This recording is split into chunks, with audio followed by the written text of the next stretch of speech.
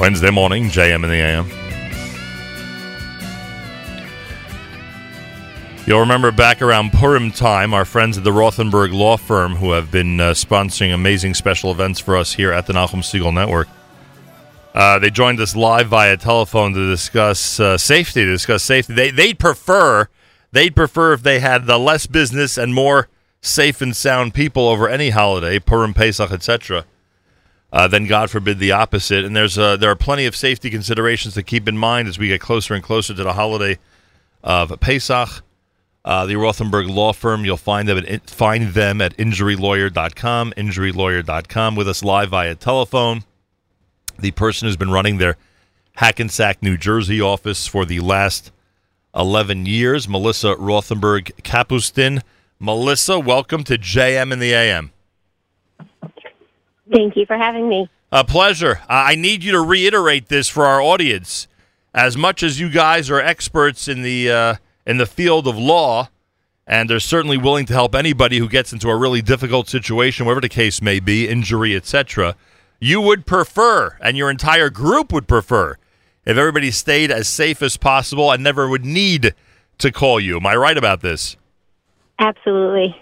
Definitely don't want anyone having to call us, especially during these times when there's so much stress and so many kids around and so many preparations happening. It's best to be safe than having to need us at this time. That's for sure. And as we've said many, many times on this program, that is the goal. The first goal of the Rothenberg Law Firm is to serve the community and to remind everybody about how to stay safe and stay in a safe situation, as we heard on Purim, right before Purim. And that secondly, of course, if God forbid anything does happen, they are there to use their expertise to help anybody out there. You can go to injurylawyer.com for information, folks, injurylawyer.com. Melissa, I'm going to start with some of the things that have been published. People don't even realize what's going on this week in every Jewish home around the world, frankly.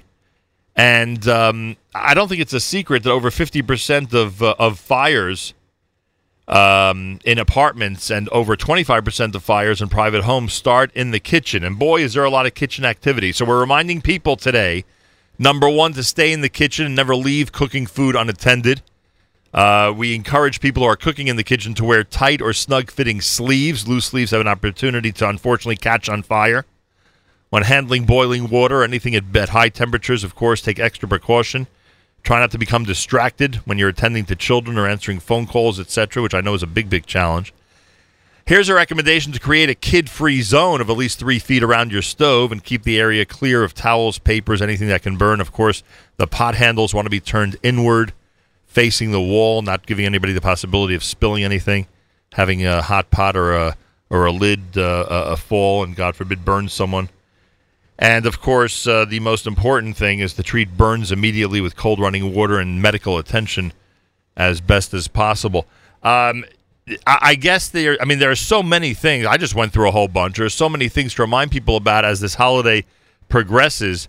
The kitchen is certainly one of the most important areas. And you've seen from your experience what, God forbid, could occur when one of these things gets out of hand and is not handled properly. So I guess we turn to you with your expertise to remind everybody that you could unfortunately describe the type of situation people get into and that they really should try to stay as safe as possible. Yes, absolutely. And all of those safety tips that you gave over for sure should definitely be adhered to. And other aspects that people should pay attention to in terms of the kid-free zone, that's a must.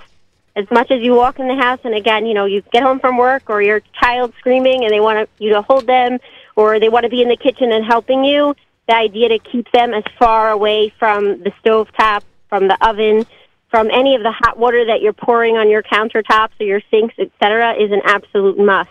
The other thing to keep in mind is that during the Chagim, we always have our hot water urns out, and that is a very big safety hazard. Unfortunately, we've seen countless children who have been burned by water that either the hot water urn turns over or they climb on the counter and knock it over, and that is something that I guess people don't necessarily realize how much of a danger it is. But when you're looking to buy your Pesach hot water urn, just make sure it's a safe one, and also make sure to keep your children as far away from it as possible. There have been too many pre-Yom Tov and on Yom Tov burns from the hot water urns that people, again, don't necessarily view as so much of a danger. Melissa Rothenberg-Kapustin is with us, Rothenberg Law Firm, InjuryLawyer.com. We're just trying to give some safety tips. This is something we do with assorted people before holidays. This year, we've asked the Rothenberg Law Firm to join us for this with their expertise at unfortunately, seeing some terrible disasters because of negligence or accidents. Also, we have to stress, and it is again, we try to balance safety and tradition. But Melissa, you and I and other people involved in the community can certainly relate terrible, tragic stories that we have heard in reference to tomorrow night. What I mean, of course, is that traditionally a candle is used for the searching of the chametz. Again, we are not here to serve as rabbinic advisors, but I would suggest to people that if they think that it can get out of hand, or they think that that it would prevent young children from their desire to participate by holding the candle, and God forbid, God knows what may happen. We may want to recommend that you speak to your rabbis about using other means, flashlights, etc.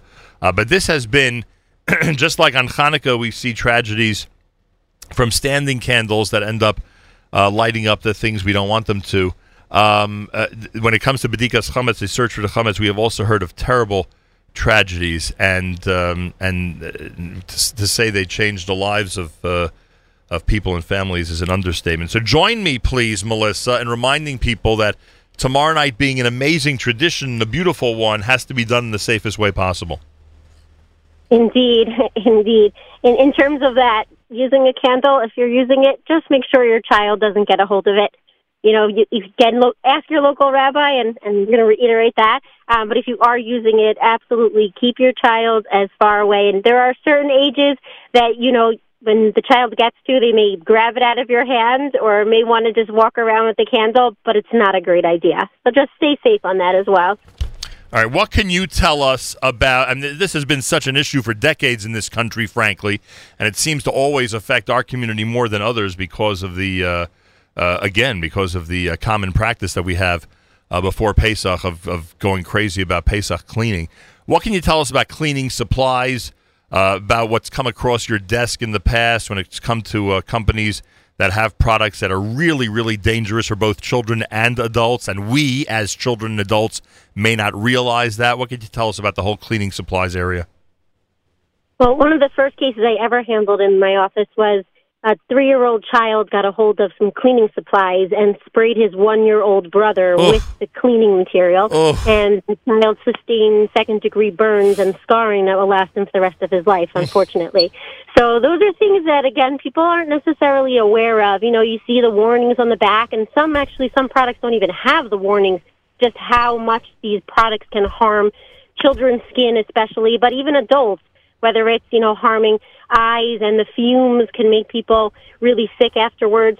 Obviously, take precautions when you're using them and lock up all of your cleaning products. Please don't leave them on your countertops that your children can climb up and use them as guns, instead of their Nerf guns, using the Windex or the Lysol, spritzing their younger brother or younger sister, because that's not something that, is a toy. It really, really could cause a problem. As I said, the permanent scarring that poor 1-year-old sustained, something that you never, ever want to happen to your own child. By the way, and you may have said this in your opening on this issue, but I want to reiterate it if you did.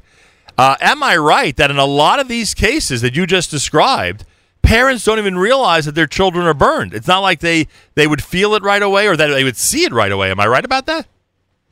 Yeah, 100%. You don't necessarily see it. The child may start screaming, right, but you might not even realize whether they're screaming because they're burnt or they're screaming because, their older sibling just attacked them with a spritz bottle of sorts. But yeah, absolutely. It's only after the fact when you can take a look at really the redness, sometimes the swelling or the pain that the child says or tries to express that they're in. Look, it's an amazing holiday. It is an amazing holiday, and we all know the pluses and the benefits, etc., and how great a family holiday it is. But there are situations out there that really can get out of hand and unfortunately very, very dangerous.